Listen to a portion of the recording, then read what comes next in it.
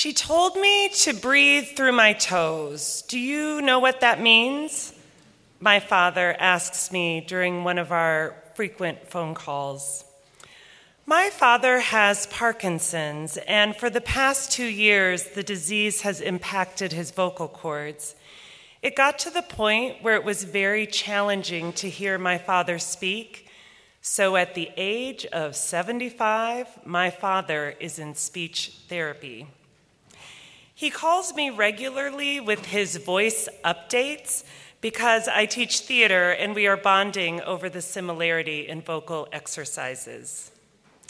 Yes, Dad, I do. It means that when you breathe, you imagine the breath traveling all the way down your body.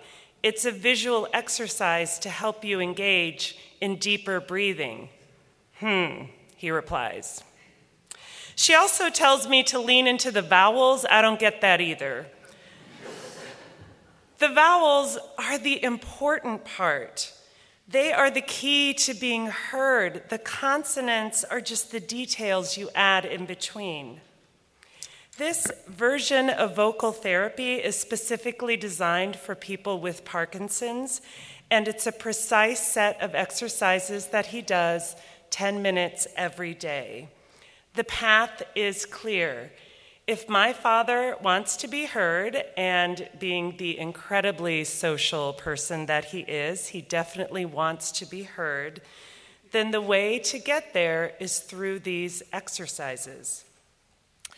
I have heard them, and they are loud. I am sometimes startled by the volume that he can achieve. I'm also inspired by the change that occurred within weeks of his new regimen. 10 minutes a day has transformed his voice, and I no longer have to guess at what he's saying. The hardest part, he tells me, is that he became accustomed to being quieter, so as he rediscovers his voice and its power, he has to be louder than is comfortable. I feel like I'm shouting, he tells me, but to everyone else, it's just normal. I'm not used to being this loud. Being heard isn't just about practicing being louder. All around his house, there are signs that say, "Think loud," in these really big, all capital bolded letters.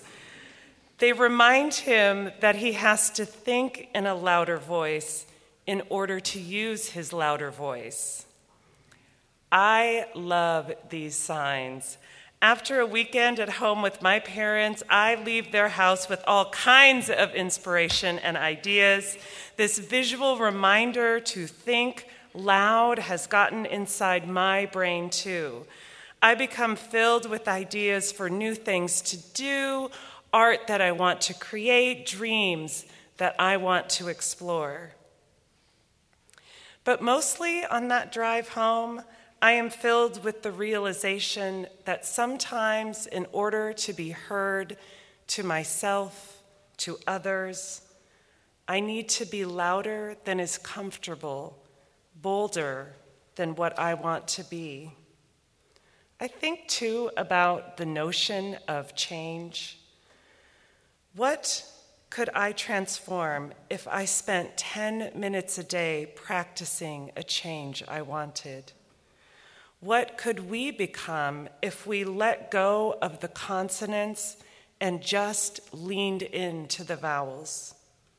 What could we do if we remembered, like my father, to think loud?